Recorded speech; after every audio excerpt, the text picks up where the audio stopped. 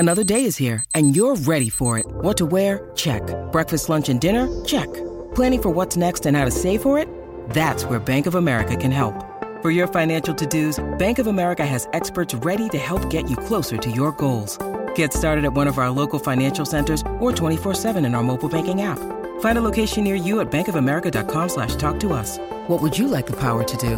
Mobile banking requires downloading the app and is only available for select devices. Message and data rates may apply. Bank of America N.A., member FDIC.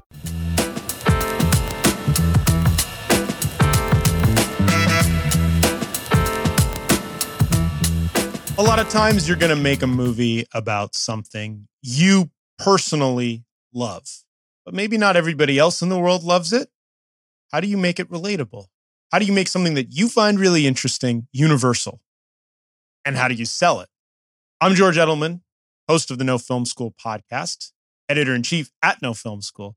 And my guest today is John Weinbach, who directed the new Netflix documentary, The Redeem Team. And look, I love basketball.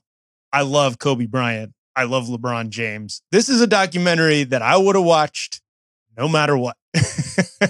But when you make a documentary this size for a company like Netflix, and you're someone like John, who has an extremely successful track record producing and directing docs, sports docs, being in journalism in general, you have to learn how to make these things, not just for the people who already want to see it, like me or even like him, but for people who have no interest in that topic or minimal interest and are there for the story. That's a big part of good documentary filmmaking. And it's actually a big part of all filmmaking. And John takes us through his career, talks about all the things he's learned and how he got where he is, but also specifically how to do this. And there are some great interview tips in here that I hope I remember because I interview people a lot for this podcast, but I also just think are super valuable. His insights into this process are gold. Like the Olympics. Hey, there we go. All right, so here we are. John Weinbach, The Redeem Team.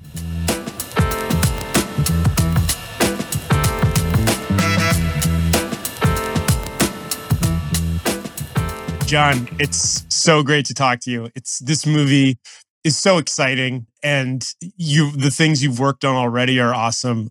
I want to talk about documentary filmmaking and sort of finding like how you find a narrative and how you found your way into this career. And at some point, I also just want to talk about all this cool stuff you've told stories about, because these are my legends and myths. And you've been a big part of making them and building them. But yeah, just tell me a little bit about getting into documentary filmmaking. Like, how did you find a way in? So the short long story, or the long short story, is so I was a journalist. I was a reporter with the Wall Street Journal out of college, and I was, always sort of obsessed with sports and sports media, and I blame/credit my dad because he got the LA Times and the New York Times and the Wall Street Journal.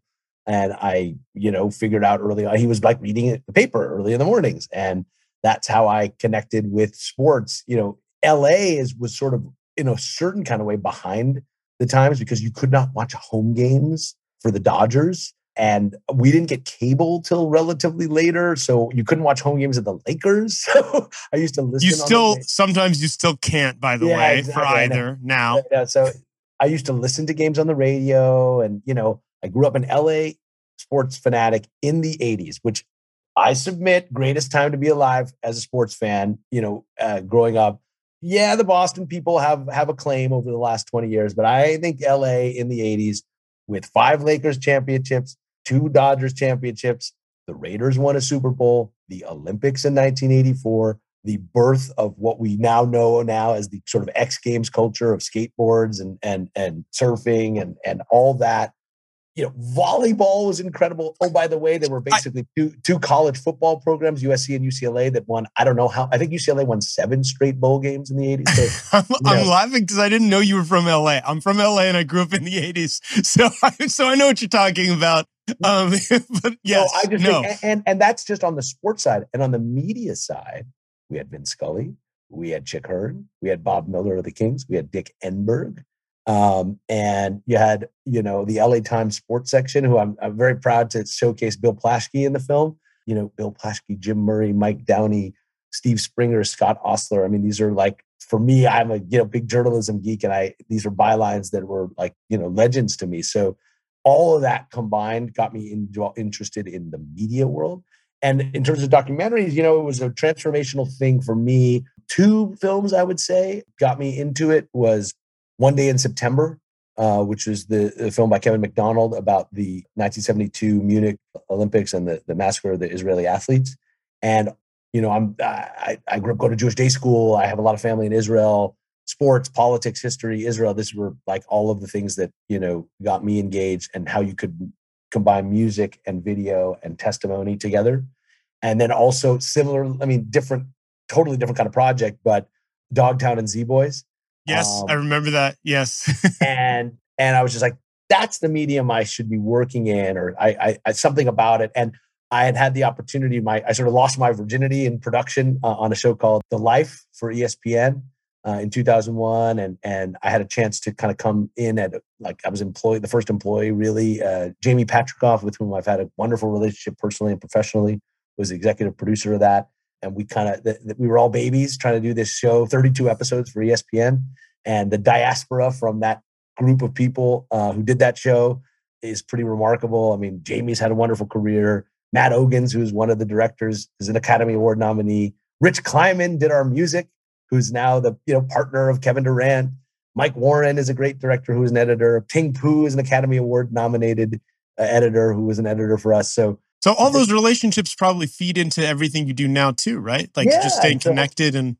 Yeah. And so I feel very lucky. I love what I do, and I get to, use sports to tell stories about the human condition. And, at a time when, especially now, everything's so divisive and open to interpretation on the political realm. And I think sports is a unifying force. So that's kind of how I got into it. And, I'm definitely like a child of the 30 for 30 group. Connor Shell, what am I talking about? Connor Shell was on our ESPN The Live team. He technically worked for me. I mean, we were all the same age, but he's obviously gone on to do great things. And so, and is a great friend. And so, I had the opportunity to do it, one of the first 30 for 30s, working with Ice Cube on the Raiders and the sort of the birth of NWA and West Coast gangster rap. And so that's kind of how I got to know Mike Tolan, was through the 30 for 30 series, with whom I had, wonderful partnership for the last 9 years. And, he's an EP on this show. So. Hey, it's Kaylee Cuoco for Priceline. Ready to go to your happy place for a happy price? Well, why didn't you say so? Just download the Priceline app right now and save up to 60% on hotels. So whether it's Cousin Kevin's Kazoo Concert in Kansas City, go Kevin, or Becky's Bachelorette Bash in Bermuda, you never have to miss a trip ever again. So download the Priceline app today. Your savings are waiting. Go to your happy place for a happy price. Go to your happy price, Priceline. Talking about 30 for 30 is an interesting segue real quick, because I feel like 30 for 30 in a lot of ways has sort of defined the modern concept of the sports doc, because it just created these like, hey, there's all these amazing little things that have happened. And like, you mentioned September, I forget what it's called, but One Day in September. Yeah, that's a classic. Dogtown Z-Boys, like growing up, there were a handful in an age range where you were like, and then Hoop Dreams came along. There are these like kind of seminal sports films, docs. And the big thing is like a sports doc takes, because we lived it, right? So the sports doc does so much more than the fictional sports movie for us, because we're like, yeah, I lived it. Now show me more or take me behind. But 30 for 30 started to be like, there's so many more little things you don't know. Like, even if you love sports. And I think it just blew up from there. So can you tell me a little bit about like where that, like, because you've been on this journey with sports docs as they've expanded and exploded, right? Yeah, no question. I mean, look, we're probably if we're in a golden age of television and content generally, specifically, the last 2008, 2009, I think the 30 for 30 series was actually launched in 2009. But yeah, it's absolutely a golden age of sports storytelling. And, the 30 for 30 series is, I don't know that you can quantify it. I mean, it's an enormous thing. And so it birthed careers for so many great, people, and it shined a light on, the human stories. And you're right. I mean, it was really the occasional doc, one a year from HBO, and they did a great job, but it was sort of like, man, and it also like the nonfiction storytelling world was not really viewed as a commercially viable thing because there was no outlet. And I mean, our partners here at Netflix made it possible. Yes. I mean, I would say that sort of seminal things are the 30 for 30 series, OJ. Your name is George Edelman, so I went to college with Ezra Edelman. Yeah. No, I'm not related, but that thing's incredible, by the way. So what the OJ series did is it said, it can work multi-part, and so that thing. The Last Dance obviously is an enormous thing because it shows this can be global, it can transfix everyone.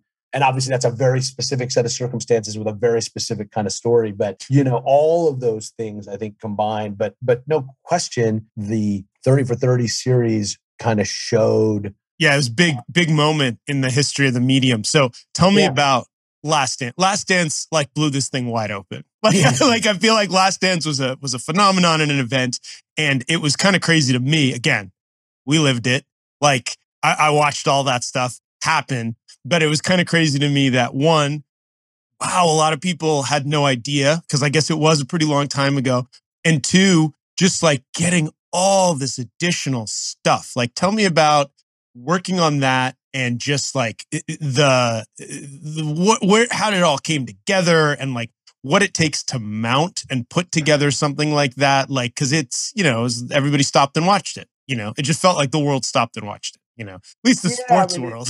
Well, I mean, listen, it's a unicorn in so many different ways. But the footage, the 500 hours of footage, the film footage that was shot by the NBA during that last season, that asset had been this kind of holy grail. Okay, yeah. And I had heard about it actually as far back as 2001 when we were shooting on The Life. Because one of the camera guys we used had worked at the NBA. And he's like, John, there's this great footage of Jordan in the last season. Remember, at that point, Jordan had come back with the Wizards, and it had been sort of reapproached, and we sort of became, it was a whole bunch of factors, but sort of gotten connected with Esty Portnoy, who has worked with Michael for many, many years. And so then, Mike Cholin and I think we've met with Esty 2015 at the All-Star game in, I can't remember if it was Toronto, bitterly cold. And so, I mean, it was a long process, trust building and, putting it together because there's put together this sort of pitch book. And then, Mike had written this great note in the pitch book and then went to meet personally with Michael, and we got the okay to do it in 2016 and initially, and then sort of struck the deal in 2017 and then brought on Jason Hare and these great producers and all that stuff in 2018.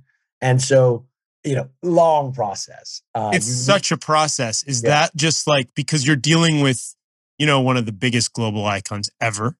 So and then you have to also like, one of the most exciting things about that doc, you're talking about the pieces coming together, is that you guys didn't just get Michael to sign off. You got Scottie Pippen, you got Phil Jackson, you got Dennis Rodman, and then you notoriously not for very long. And everyone. I mean, I think you got everybody.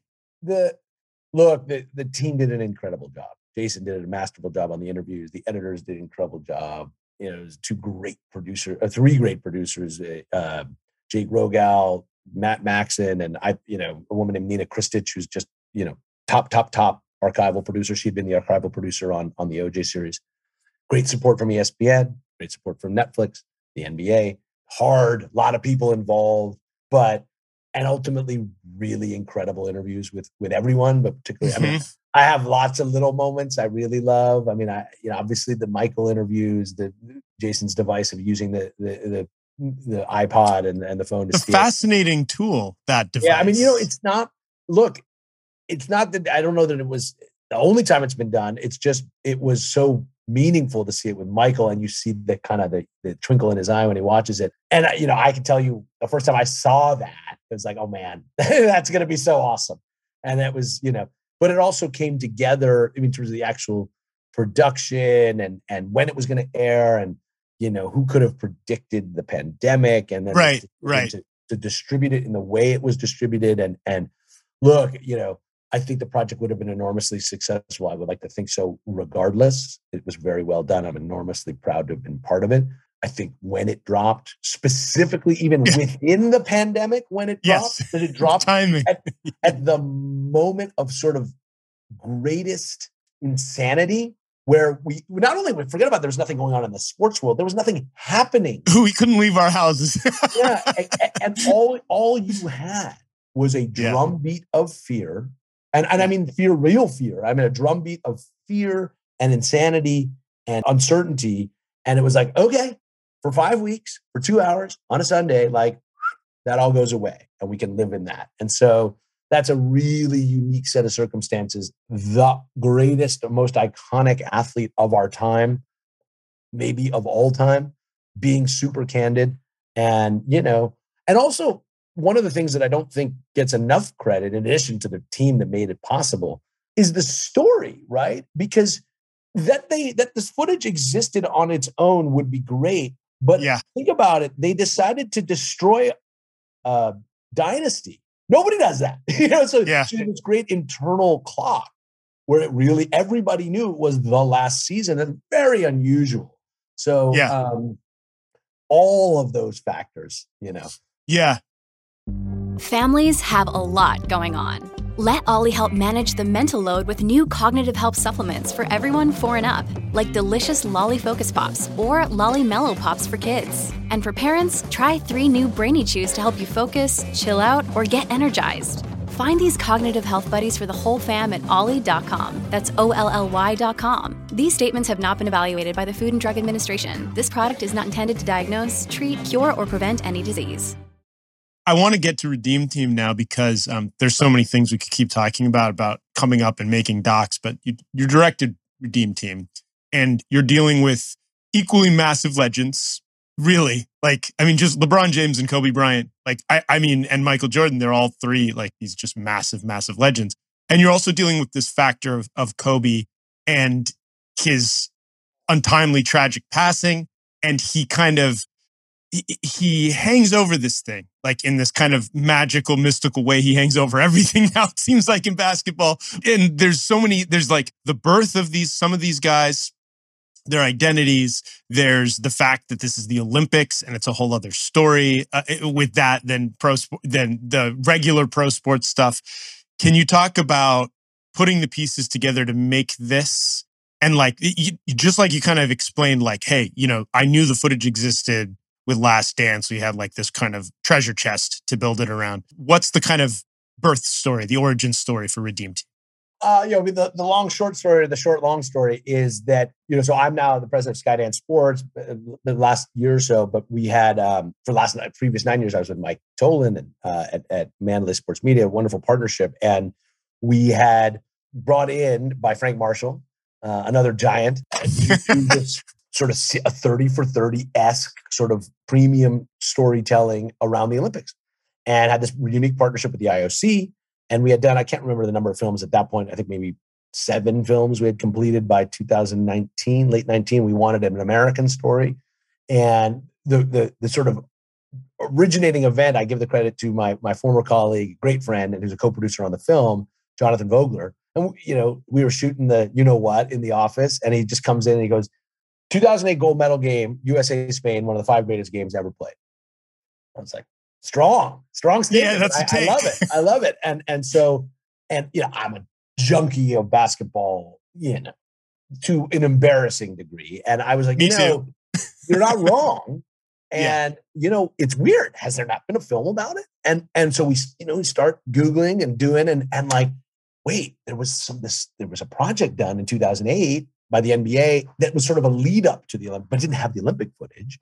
And it was just sort of this is how they got there. And we were like, oh my God, it was, how YouTube is. It's in 17 different parts. And said, well, hey, let's go for this. And that was really the origin story of it. And so shortly thereafter, as part of this Olympic series, we wanted to get, if not the, executive producer or director or whatever, actually the participation of Olympians, clearly.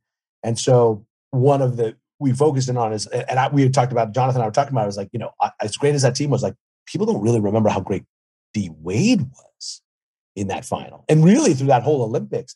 And so we went to Dwayne, and he was incredible. He was enthusiastic. He was positive. He was sort of really excited because, you mentioned about footage. Olympic footage is very challenging. If you're not to get, it's expensive. And so that was one of just a total massive asset was having unfettered access to the Olympic footage. Yeah. And when we knew that there was, I, again, had the great pleasure of working with the NBA and sort of countless projects, not countless, but a lot of projects in my career. And once I saw that, hey, this stuff exists on YouTube, hey, let's talk to the NBA. And so they were really wonderful about, helping us navigate through that. And that's how it kind of got started. And Dwayne Wade was the first kind of chip. Right. I'm sorry. So he was right. So he came on as executive producer. That kind of gave the project jet fuel in terms of getting it, approved from the IOC. And then we were sort of off to the races in basically January of 2020 is when we kind of really launched production. And you started working on, getting the interviews. Tell me about how you pieced together. You're going to try to interview everybody, I'm sure. And you have X amount of footage. When do you sort of discover, like you said, The Last Dance had a narrative? When do you discover the narrative? And what it. Look, I was, I mentioned I used to be a reporter. And so I sort of view every project through that lens of how we used to propose stories when I was at the Wall Street Journal, which you had to do. I mean, oftentimes the proposal process was like harder than the actual article. And it's like, okay, here's the overview. How do we make it more about more than just basketball? What are the human stories we're trying to feather in? And how can we have a sort of specific arc of whether it's redemption or defeat or whatever for as many people as possible? Because that's what, my reason for being is kind of like, hey, using sports to tell stories about the human condition or using sports to tell stories about humans. And so, there were a couple that were clear, sort of obviously on the basketball of it all. I think I certainly didn't know the extent when we started of like, for Dwayne, it seems, oh God, of course you'd have Dwayne Wade on the Olympic team. It wasn't so clear he was going to be on the team because he was injured and the Heat were terrible, and he was it was after Shaq had left and the Heat were literally the worst team in the league. And it was kind of like, what happened to D Wade, and that was a great redemption story. And obviously, LeBron was a different guy in 2004, 5, 6. He had not won an NBA championship. And, Melo was sort of regarded as mellow and selfish and what have you. And even Coach K, it seems so obvious now, given the success. It was not obvious at all. Like, why would you have the college coach do it, And Coach K, this is, you have you can only get so much into the film, but Coach K had actually been, little known fact, had been the USA national team coach. Between the Seoul Olympics, when we still had college players, it was coached by John Thompson, and the Barcelona Olympics, the Dream Team was coached by Coach Chuck Daly. There was a period where there was one other national team that had college players. It was in 1990. Coach K was the coach of that team. Wow. You don't remember it because we lost. We lost the World Championships to, I believe, Yugoslavia. And we lost at the Goodwill Games. People don't remember the Goodwill Games. That was Ted Turner's attempt to have an Olympics. We lost to the Soviet Union. We lost to Yugoslavia. And by the way, it was a pretty good team. It had Larry Johnson. It had Kenny Anderson. It had Alonzo Moore. But it had good college players at the time. Yeah. Yeah. And Coach K was very much stung by that. He was like, I'm never going to get a chance to coach the national team. So, there was a real question. That's one of my favorite sections in our film of, what did LeBron think about that? What did Carmelo think about that? And I love what LeBron says. We hated Duke. It's like, he's not like anybody else. So there was a real question about that. And so that's the long way of answering your question is like, try to identify, we knew we had the basketball story, right? Right. Which had its own drama. And I knew it was going to end it. We knew it ends in a super dramatic game, right?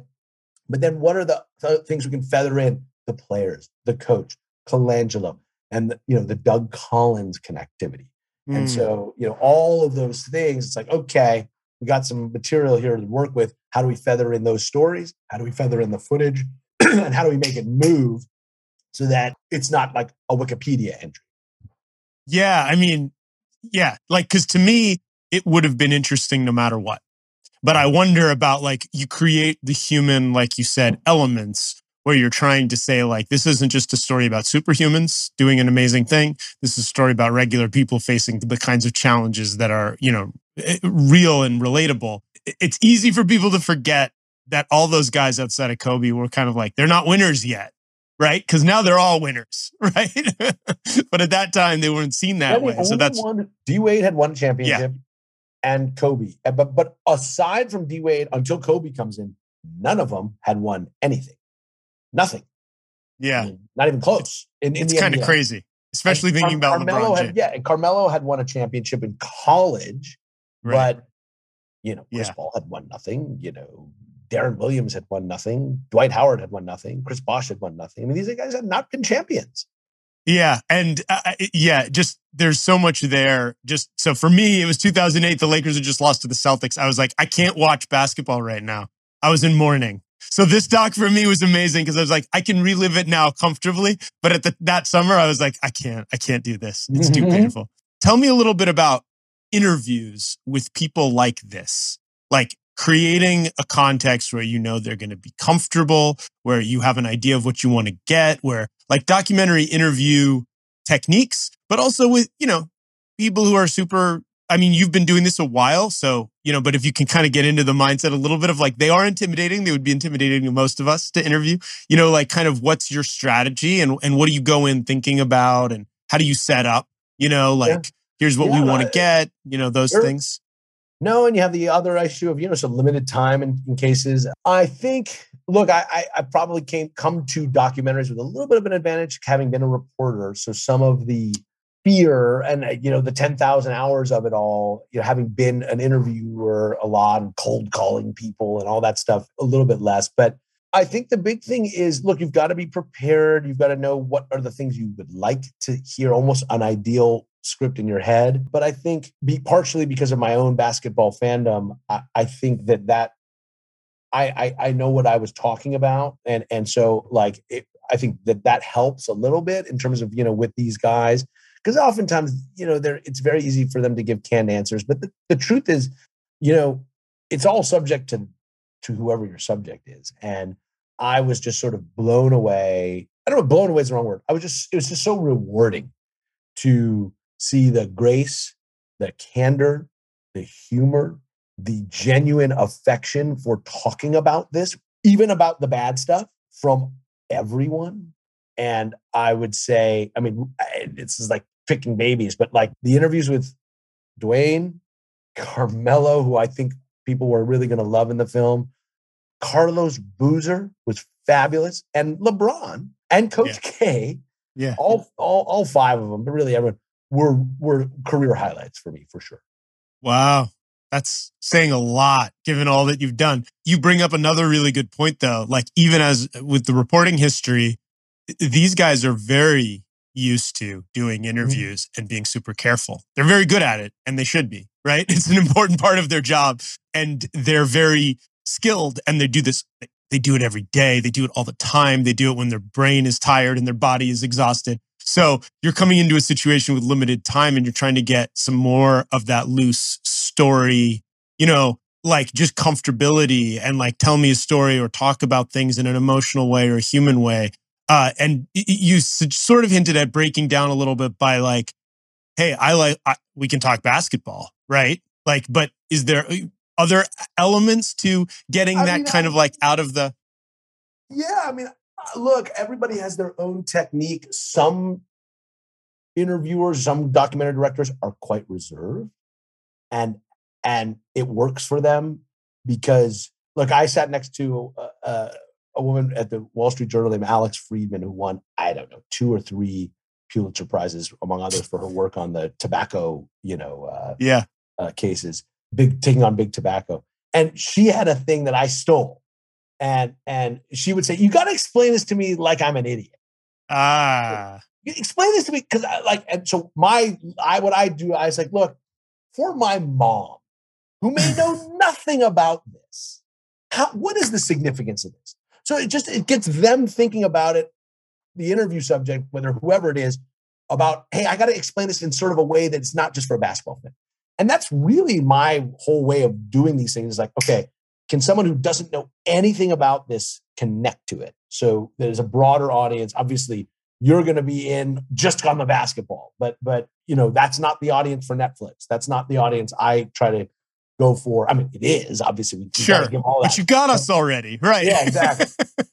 So I think that's sort of a little thing. I think authenticity. I think for me, I can't be there. Some, like I was saying, there's some who are very reserved and they let these sort of pregnant, almost uncomfortable pauses happen. And sometimes, doesn't happen all the time, when you do that, the interview subject is like uncomfortable and just starts talking to fill the time. And that works for some people. It's not my approach. I like to bring energy to the interview, especially with athletes, because of exactly what you just said. They're so used to 17 people, tell me about the game, the third quarter, and so like, what happened on that 7-2 run, turn of the game? It's like, they can only answer that question so many times. And so I like to bring some new energy to it, and you hope for the best. I like that you highlight that there's different ways. They work for different people for different situations, because it's true about like everything basically. But that's such a great tip, because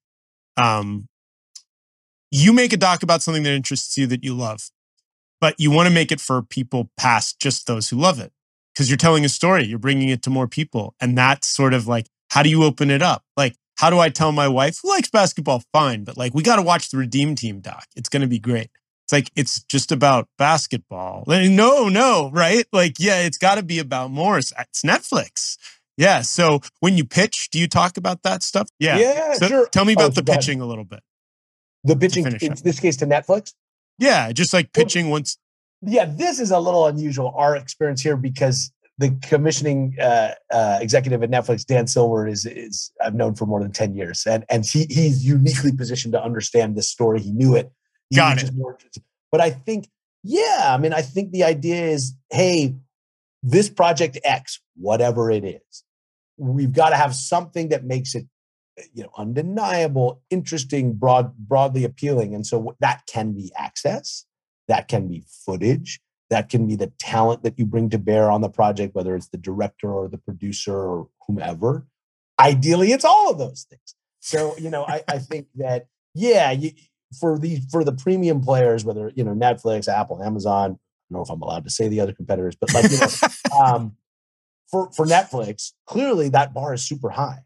So that's always in my thinking. And in that way, I actually do think I was well prepared, because my journalism career, I was doing sports and sports business for what, is a primarily business newspaper. So it had to clear the bar of, okay, this isn't the Sports Illustrated piece. And I had, editors who were wonderful to me, but who knew nothing about sports. And so it had to make sense to them. So you were trained to make it work in a medium where it wasn't the standard. Correct. Yeah, that's great. Well, loved it. Thank you for doing this. Love your work. Big fan, and look forward to more. So thanks for taking the time, man.